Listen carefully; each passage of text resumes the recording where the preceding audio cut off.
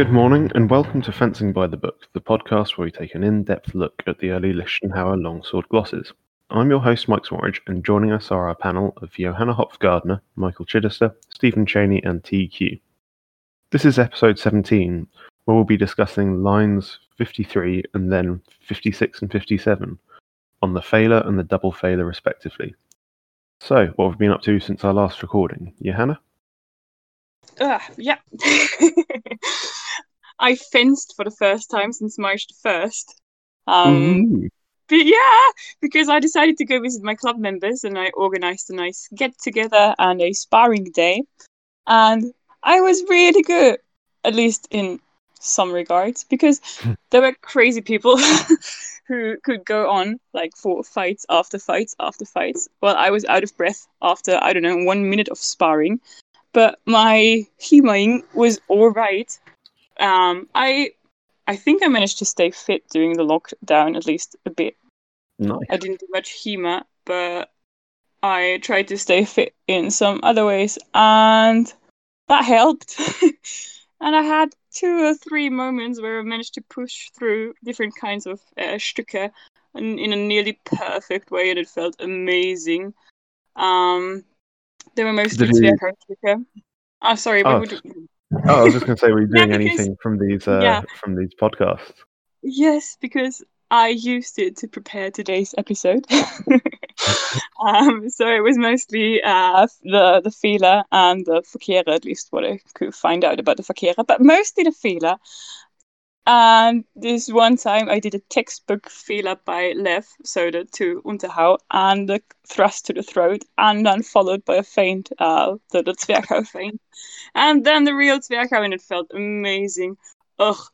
And I managed to pull it off against 2 different club members, and it was so cool because one of them, my best HEMA buddy, who's like the Zwerchhau god in my club, and it felt really, really good making him eat Zwerchhaus for a change. I hope he's listening to this. Yeah, well, you so can I always send him a link. Yeah. I am not sorry. Right. Brilliant. Well, you heard it here, folks. Listening to this podcast makes your fencing better. All right. Thank you very much, Johanna. Michael Chidester, what have you been up to? I forget when we last recorded an episode, but for the past few weeks, I've been heavily working on updates to Lichtenauer articles, and I put the finishing touches on 2 of the big 3 rapier texts, which would be Nicoletto Giganti and Rodolfo Capoferro. And for the Capoferro article, I managed to track down a painted copy of the 1632 printing, which is the 2nd edition. That's rather nice, and I love the painted books, partly because they're just nice and they make the articles look nicer, and partly because people don't seem to realize that painting books was totally a significant part of early modern book culture, and that the prints that we think of as being these black and white things were intended to be painted, and only the cheap version was unpainted. So putting those in there often sparks conversations about that. Cool. I'm trying to track down a second painted Capoferro at the moment, because the one that I found was only about a third of the pictures were painted, and I want to get complete coverage on that. And I've also done some other Lichtenauer articles that are less important, but those 2 are pretty important for rapier fencers. No one cares about Michael Hunt nearly as much. Mm-hmm. Cool, thank you very much. Steve, what have you been up to in the last couple of weeks? I did some cutting last weekend, which was interesting because I think or at least some of the work that I've been doing on the Zwerchhau and trying to get like the mechanics and like the follow-ups has been paying off, because usually I have a lot of trouble cutting with the Zwerchhau, but I was able to do it pretty consistently when we did cutting.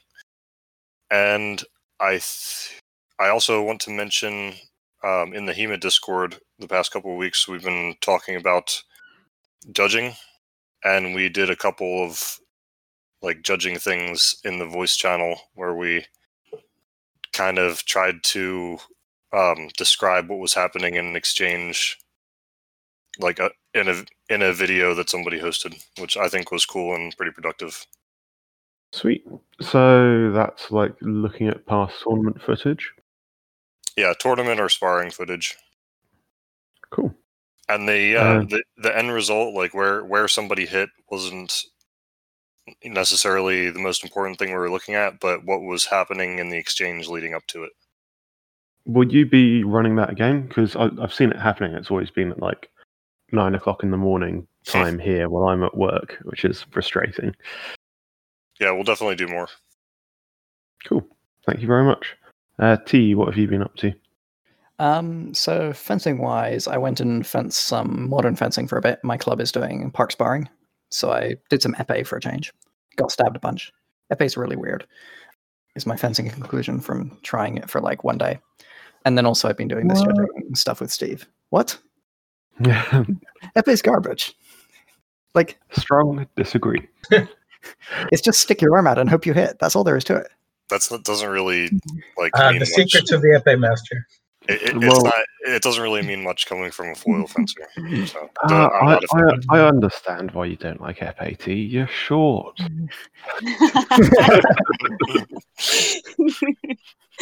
Ouch. I mean, anyway. True, to be fair. But yeah, it was good to actually go out and do some fencing for a change. Cool. And then also, are you taller than me, T? Pardon? Are you taller than me? Maybe by an inch, not by much. Cool. Thank you very much. Unless there's anything else you'd like to add? No, I was just going to reiterate that the judging stuff we've been doing in the HEMA Discord has been a good fun way to spend some time looking at fencing and understanding what's going on in fencing actions, kind of who's attacking, who's reacting, what does it look like when someone's about to attack, that sort of thing, which is great for judging and is also actually great for just training your fencing. Yeah, I've got to agree on that. Like, being able to watch fencing and analyze it and give a verdict is a really useful skill, because when you're actually fencing somebody, what you're doing, then you're watching their fence and you're analyzing it, you're judging it. It's like, oh, that's what it looks like when somebody's about to commit to an attack, or oh, that's what it looks like when somebody's trying to fake committing to attack, but they aren't really. If you can recognize that, the applications to real fencing are pretty obvious. Yeah, I feel like I've improved at it because of our sessions also, or at least at doing it to a video. Yeah. Cool. What have I been up to in the last couple of weeks? Been fencing a little bit, been running a couple of mini mock tournaments to try and get timings down for the real deal, and nothing to do with reading books about sword fighting, which is good progress. Shout out to Pedro San Miguel if he's listening, who's now, thanks to some HEMA ratings, putting some new readings in, the best longsword fencer in the UK since September last year. Ooh. Nice work, Pedro. He's a very tidy fencer. Yep. So let's get back to the text. Johanna, would you be able to give us the original German for line 53 and then 56 and 57 on the double inverter? I should probably mention that we're not doing the inverter at all this episode. We're doing the failure and the double failure. And so the way that the text goes is it goes failure, inverter, double failure. This is a little bit too confusing for me this time in the morning. So we're going for failure, double failure, new episode on the inverter. Does that make sense? Or am I just rambling? Cool. All right, Johanna, could you give us the German? Yeah. Okay. It's Fehler wer führt, von unten nach Wünsche rührt. Then there's the inverter thing in between. And Fehler zwiefach trifft man den Schnitt mit Mach. Zwiefaches für Bass, scheit den Link und bis nicht las. Thank you very much. And Steve, could you give us Harry's rendering into English? Fehler misleads and hits low where you please. Avoid twice, if you touch make a slice. Double fold and on it goes. Step in left and don't be slow. Thank you very much. All right. Probably easiest to start with the single failure. What's the kind of the mechanics of the action being described? So I guess I'll take a first go at this for Ring and Danzig. It works kind of differently, and Lev, at least in the details. But the basic play that's described is you start an attack with typically a simple descending cut, and then as they begin to parry, you pull the attack away and cut with a Tverhau underneath to one side or the other, your choice. One of the interesting things that this is described as an action you plan, like a thing you do against someone who's ready to parry. So it seems to be a pre-planned compound attack instead of like not necessarily a reaction in the moment to a parry you see while you're busy developing the attack. Cool. So this is not reactive. It's pre-planned. It's eyes closed. Yeah, that was the phrase I was like fishing around. The idea of eyes closed versus eyes open is that when an action is eyes closed, you've planned both parts. You've planned the first cut and the pulling away and the undercut. Whereas eyes open, you start the cut and then you see they're going to parry and you pull your cut away kind of as a reaction in the moment, which is a lot harder to do, but obviously means that you have some protection against. Doing it eyes closed is faster. It works really efficiently if they do what you expect, and it means you get kind of screwed if they don't do what you expect, is the trade-off. So what's the exact motion in Reak and Danzig? To just read it directly off the text, pretty much. Act as if you'll strike. But yeah, act as if you'll strike a free overhew to his side, to the head, steal away your sword with the hew, and strike him with the Tver to the lower opening of his right or left side. Cool. I think specify right side, but Danzig says either one. Both say either one. Okay. Cool. They are near identical on this particular play. Here, Lev, I guess, is a little bit different. So after the couplet from the zettel, it explains a little bit the failure by saying that you do it planned, I guess, is how I rendered it. Yeah. And you do it against a fencer who readily displaces, which could be parry or attack. But I'm guessing parry here from the context. So do it against a fencer who readily this is a bad idea of a move against somebody who likes counterattacking. Yeah, and who hews to the sword and not the exposures of the body. That's how I gave it. So you're pretty sure that when you attack them, they're going to parry rather than counterattack. And so you do an underhew from both sides, and then when you do one from your right side, shoot the point in long to the breast so that they have to displace it, then spring quickly to your left, and as you do it, you sort of feint that upwards cut, spring to your left, and cut round to the other side. Is that fair? Yeah. It's shooting the point, so they parry, fake attack to your left, to their right, and real attack to their left. Both of them are Tverhaus. Well, neither of them are actually explicitly Tverhaus in Lev. Yes, they are. What word are you translating as Tver? I'm looking at the text and I don't see a Tver anywhere in there. Do as if you want to strike him to it with the lateral, and jerk the hew away and strike quickly around again to the left side. Yeah, the feint is a Tverhau. Yeah. So you come in, shoot in the point, he parries, then you feint a Tverhau to his right, and then it says strike quickly around again to the left side, which it doesn't say what the second one is, but since it's again, I would assume that it's another Tverhau. Yeah, you're right. That is but that is not in Winslow's translation, which is on Wiktenauer, which is why I missed it. Let me see. Yeah, same here. I'm digging into the transcriptions now.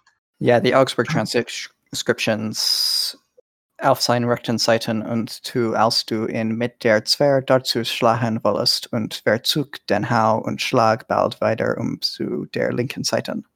Yeah, it definitely is in there.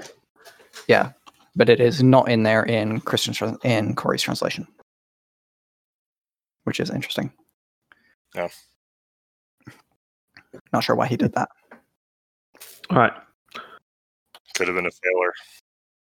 And let's take this up another power level just quickly. How about the double failure? So the double failure is a lot more complicated. I can do the Ringek version, which is... I don't know if it's simpler or harder, but it's the only one I know, really. Let's wait on the Ringek version and do the Danzig and Lev one first, since they're the same. Yeah, and Ringek gets a little hairy with different versions of Ringek saying different things. Okay, so I'll just say it. Danzig and Lev. So this one, the first move is pretty straightforward. I think this is what most people think about when they think about the failure. It's just Zwerhau to their left side, so normal strong side Zwerhau, but you pull it away before it hits, and you come around and hit their right side. And then it says, I believe, if they parry, then step to the same side and do a duplirin with a slice, or follow them over both arms and slice. So important detail. It specifies if he parries and you hit his sword, which is important because the other Lev version doesn't have you hit his sword. Right. Yeah. Speaking of which, there's two different versions in Lev. Yes. The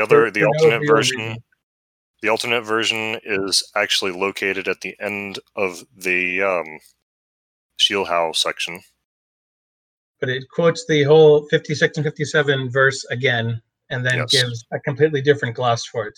Well, so it's the same idea, but completely different text. Yeah. Nice. The only verse that's glossed twice. Do you want to paraphrase the second Lev one, Michael? Oh, is it my turn? If you want to. Sure. So it starts the same as the other failures. It says that set your left foot forward, hold your sword on your right shoulder. When you see he is even to you, spring out with your right foot on your right side. Do as if you will hew a free overhew to his left side to his head. If he drives then before with the parrying, so he tries to parry you, steal the strike away.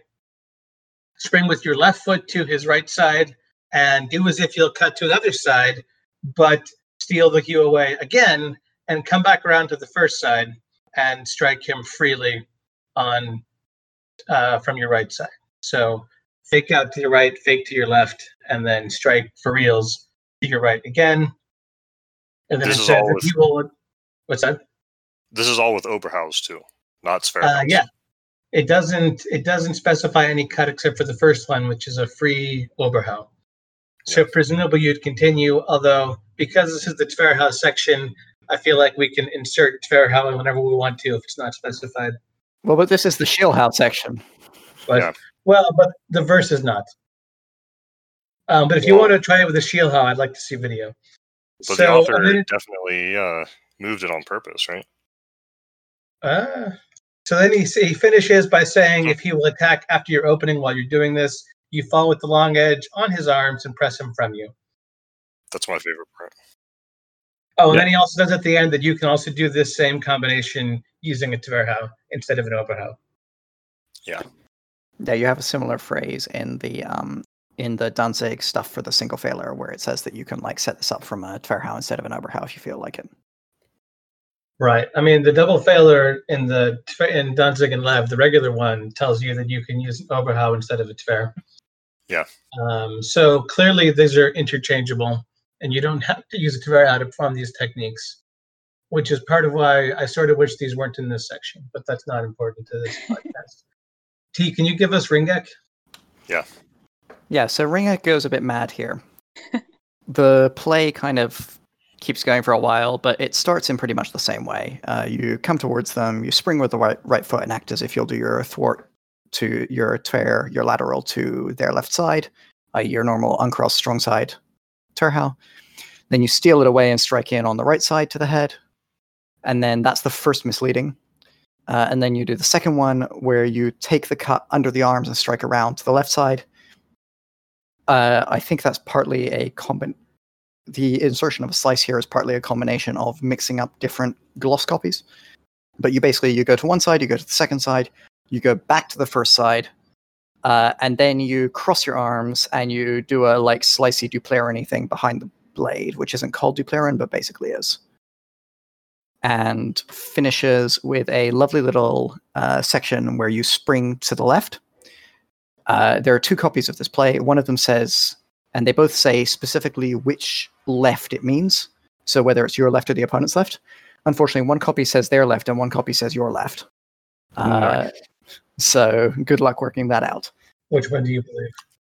I think they both work. Or one of them says left and the other one says right. No, it's Dein Linke and Sein Linke. Okay. I'm looking at Wichtenauer right now. So Yeah. I believe the bit about taking the cut under his arms is only in Glasgow? It's only in one of the copies, yeah. Yeah, so it doesn't really seem to work with the rest of it, in my experience. Yeah, I mostly skip that when I try to teach this play. So I think that's a case where the author, miscopied something, or But the idea, I should say. like, if that's a line which has been misplaced from slightly later, and the idea is instead that once you, like, instead of cutting with the long edge through the face, you take the slice through the arms, that would make a lot of sense and line up much better with Danzig Lev.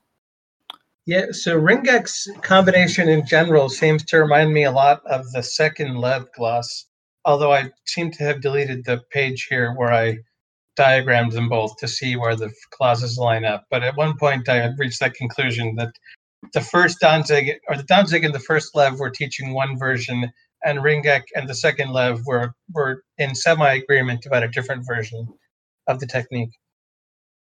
Oh, Yeah. You know So what? we have a twofold interpretation of the twofold failure. Yeah. Sorry, I was just looking. The left and right thing is the Dresden or the Glasgow, I think, says his left side to his head, and the Dresden says his right side to his head for Does the it? striking around. Yeah. The key line here is like und spring im Link das ist auf dein linke Seite. That's Dresden. Right. Whereas in Glasgow, it's und spring im Link das ist auf sein linke Seite. Right. Yeah. That's a separate difference. They're both in there. But that's the only difference which is completely inconsistent, I believe. Or are you saying that a different one is? Yep. These 2 passages in the 2 books are so different that I just translated one of them and put it in my book, and then put a footnote to a complete translation of the other one. There's a lot of different stuff in there. All right. I'm going to say that listening to this, it's a lot of words. It's a lot of their left, your left. So the bottom line is we're doing this Verkakopter. Yeah. Well, are we? Because even except you're not getting. Version, you're trying to avoid getting parried. The Lev version has underhues, which is interesting, but in its own right. But it's like, is the setup Tverhaus or underhues? Is it you getting parries by cutting or by thrusting? Are you finishing it with a cut or with a hand press? Like the exact mechanical details don't seem to fucking matter for this play, do they? Excuse my French. So the first part of that is interesting because the whole idea of approaching with strikes is pretty unusual in the text. You sort of have it in the Abschneiden section, but otherwise it's basically just this, and only in Lev, where he, in the Verkehrer, he also has a strange setup which begins out of distance with striking out of distance. And that's sort of un-Lichtenauer-like in most interpretations, including mine. So it's unclear why he's doing this at all. Danzig and Ringek don't bother with that whole setup. They just say, do a cut, and that's how you begin. But wait a minute. I don't think it's un-Lichtenauer-like at all. It's based on what? Think about like you nearing what you want. You know, you throw your point out so it's in front of their face. Think about Sprechfenster. This is basically the same setup as a Sprechfenster, but with an Unterhau. We already have at least 2 strikes before you are actually planning to hit him. I think it's very unlike MS3227A. Oh, definitely. But I think this is not a podcast just in terms about that, because that makes me angry. Just in terms of the way the setup works, we don't have the when you approach him in the Tufektin, which is the standard setup. When you approach him in the Tufektin, here is your play. We have approach him by doing this other play, and then we'll do the actual failure. So you're going to cut, and then threaten him, and then you're going to do a failure. Right. So in Lev, I think this is a change of intention in Lev. I think the stab from the Unterhau is a real stab, and if he doesn't parry it, then you'll stab him. Mm-hmm. And then only once he parries it do you do the failure. That's my take on it. Maybe I shouldn't say this is un-Lichtenauer-like, but it's a departure from the way these things are usually described. Why do you think? Yeah, agreed. Yeah, I agree. That's with that. probably what I should have said. Yeah. I think for me the most interesting part of these plays is this description of the strategic context that it gives, that you're fencing somebody who, if you attack, is going to try and parry, or they're going to try and beat your sword. Yeah. Because then it slots straight into ye olde modern Olympic fencing tactical wheel of there's somebody who's trying to play a parry riposte game, so you do a compound attack game against them. Yeah. Go ahead, Michael. I was going to slightly change the subject, so if you have something on this subject, go first. Yeah, I was just going to say, like, as far as big picture things go with, like, both of these plays, I think the big picture ideas that they're trying to get across are, A, the idea that you can, like, do a feint and attack a different target if somebody's trying to parry, and B, the idea of adding in, I guess to further the idea of adding in mix-ups to your Zwergkopter game. So instead of continuing, if you get parried, instead of continuing to Zwerghau, do a Duplieren instead, or follow with the slice to their arms if they, whatever. Yeah. One of the things I think is interesting about this is a phrase that turns up in the opening of a few of the versions, which is talking about doing free hews. Yeah. And that's possibly a phrase that's worth sticking out and thinking about a bit more. So the term free hew, it shows up in like Talhofer and not Zettel, but certainly KDF adjacent German fencing texts. Is that fair?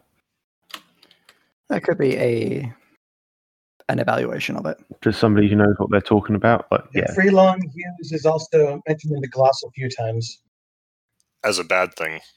Right, Nachreisen is explicitly against people who do free long hews. Yeah. Maybe that's the only example in the main classes. So what's the difference between a hew from above and a free hew from above? My general breakdown of this, which is mostly based on Talhofer, is that a free action. Talhofer also has the free point and stuff like that, incidentally. He's got a few crazy ones. Is that the idea is a action where you are not trying to bind and not expecting a bind. Okay, yeah, that makes sense to me. A free is like unbound or unconstrained. So you're cutting in a way that you're not expected to bind. Does Lecoq talk about free hews? Pardon? Does Lecoq talk about free hews? I mean, presumably he talks about literally everything. No, as far as I know, nobody specifically defines what a free hew is. So I usually think of it as just an initiating cut, like you're creating a fight out of nowhere, so you throw a big cut. Or, creating a fight out of nothing, not responding to your opponent's stimulus at all. Yeah, I don't really have a big take on it. I don't think it means anything special. I don't think it should be read too much into. The one thing I do tend to read into it a little bit is the idea that, like, for example, there's a bind and I step away while cutting, like, with extended arms. That might be a free hew because I'm using distance and timing to get cover instead of the bind to get cover. And that, like, lines up a lot with how it gets described in Talhofer. Or more accurately, I guess, how it gets depicted in Talhofer in his cryptic versions of the techniques. Since he doesn't describe anything, really. Unlike Ringek. An interesting... Sorry, go ahead. Nah, I'm just ragging on Ringek. So an interesting thing that really troubles me about this section is how little it has to do with the Zwerghau. in that it's presenting you with this idea of deception, of feinting. We didn't talk about what failure means, but I don't think it literally means F-A-I-L-E-R, failure, even though that's the cognate. But it is some kind of feinting action or deceiving action. And it presents that paradigm, and it does it occasionally referencing the Tverhau, but I don't really understand why this is part of the Tverhau section, and like the Außermeine is not. It just seems like some plays where you could maybe use a Tverhau if you want to, as opposed to a part of the teaching of the Tverhau. Who wants to talk me out of that position? I think that the Tverhaus are the easiest to do failures with, because it's very easy to change direction and go to the other side when you're doing a Tverhau. So, if I had to speculate, that might be part of the reason. But Ringek doesn't even initiate it with the Tverhau. He does it with an Oberhau. Yeah, but he switches to a Tverhau. And then, he throws a Tverhau in second. He follows with a Tverhau, and that action is it's one of the very few ways to conveniently follow up from a relatively committed looking Oberhau. Yeah. And then he uses a Tverhau for the double failure as well, so it definitely shows up in both of them.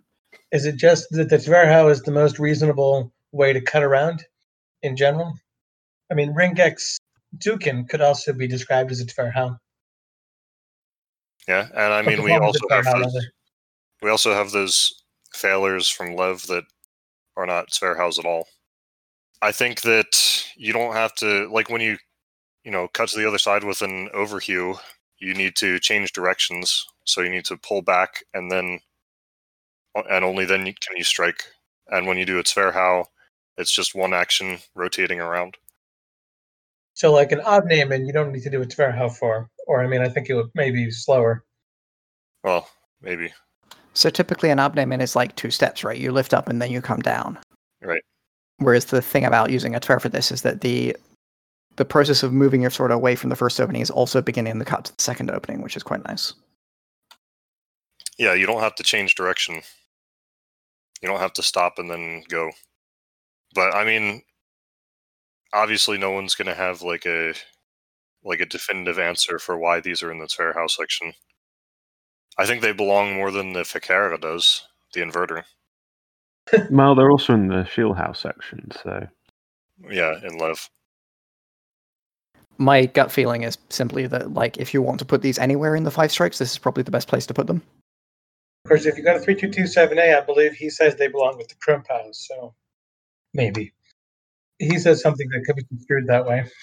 Yeah, I don't see them fitting in there either. All right. A bit of me thinks that we can wrap this up pretty soon. Does anybody have anything else to add on these 2 plays? Yeah. I have a couple other things.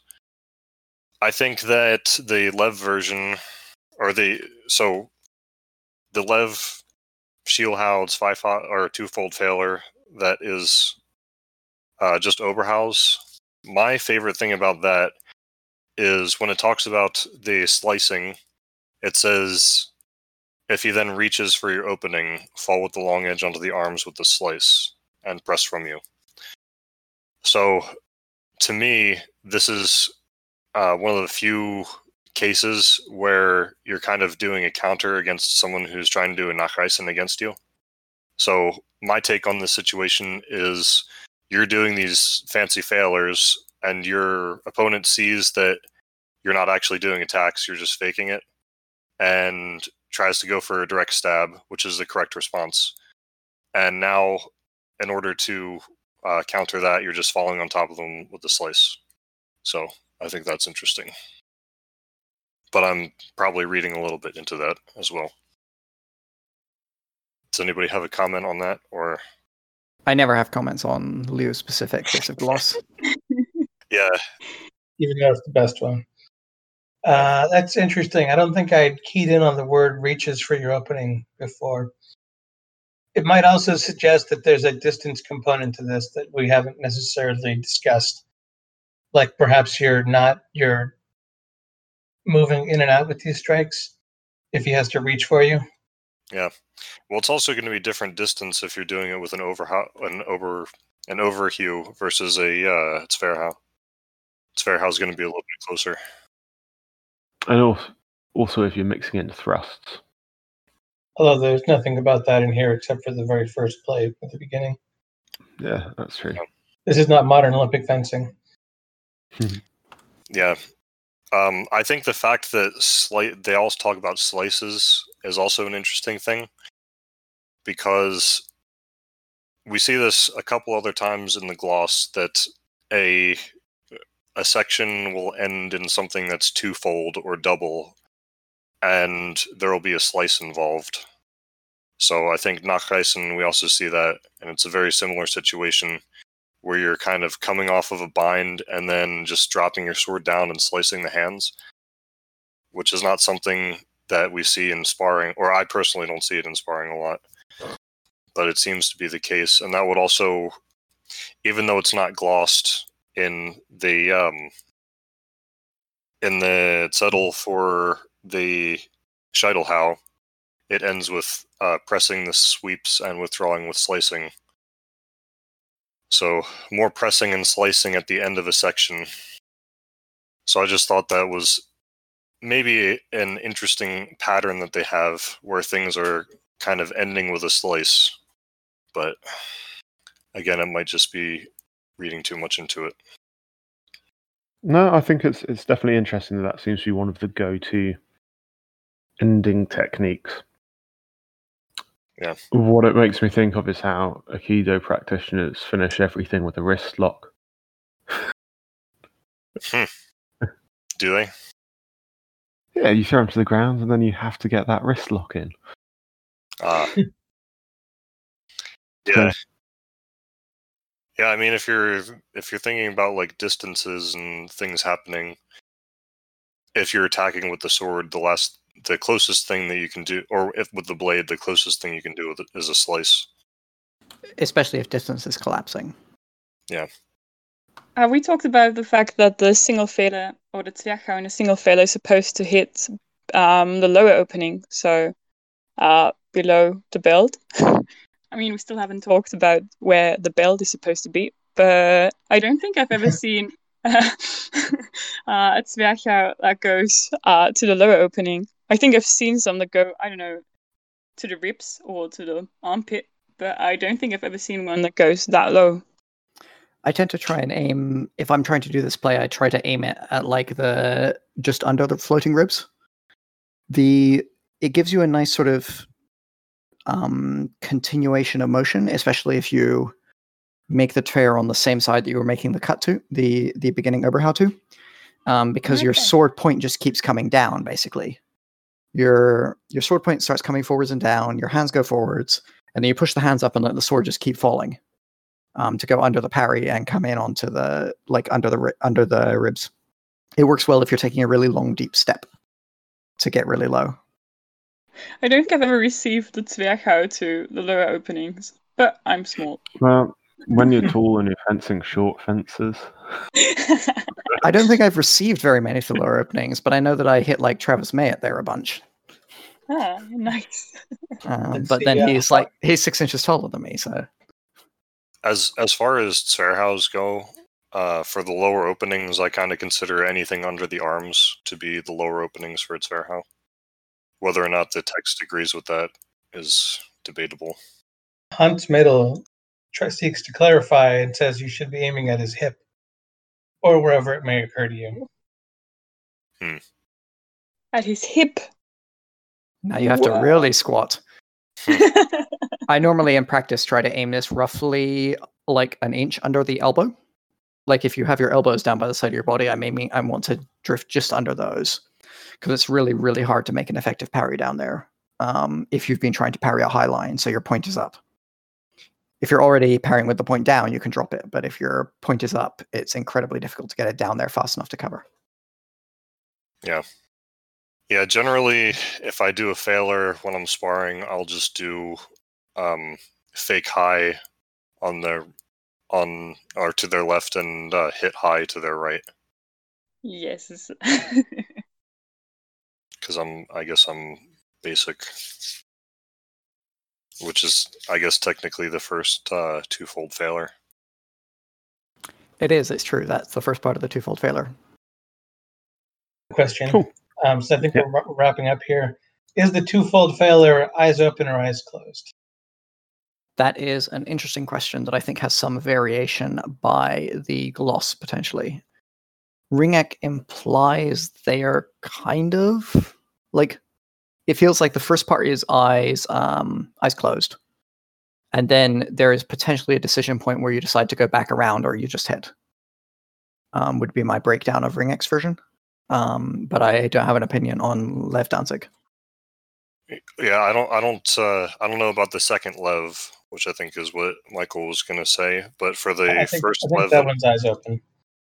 Yeah, maybe some of it. For the first Danzig and Lev, I think it's pretty much the same as the Ringek.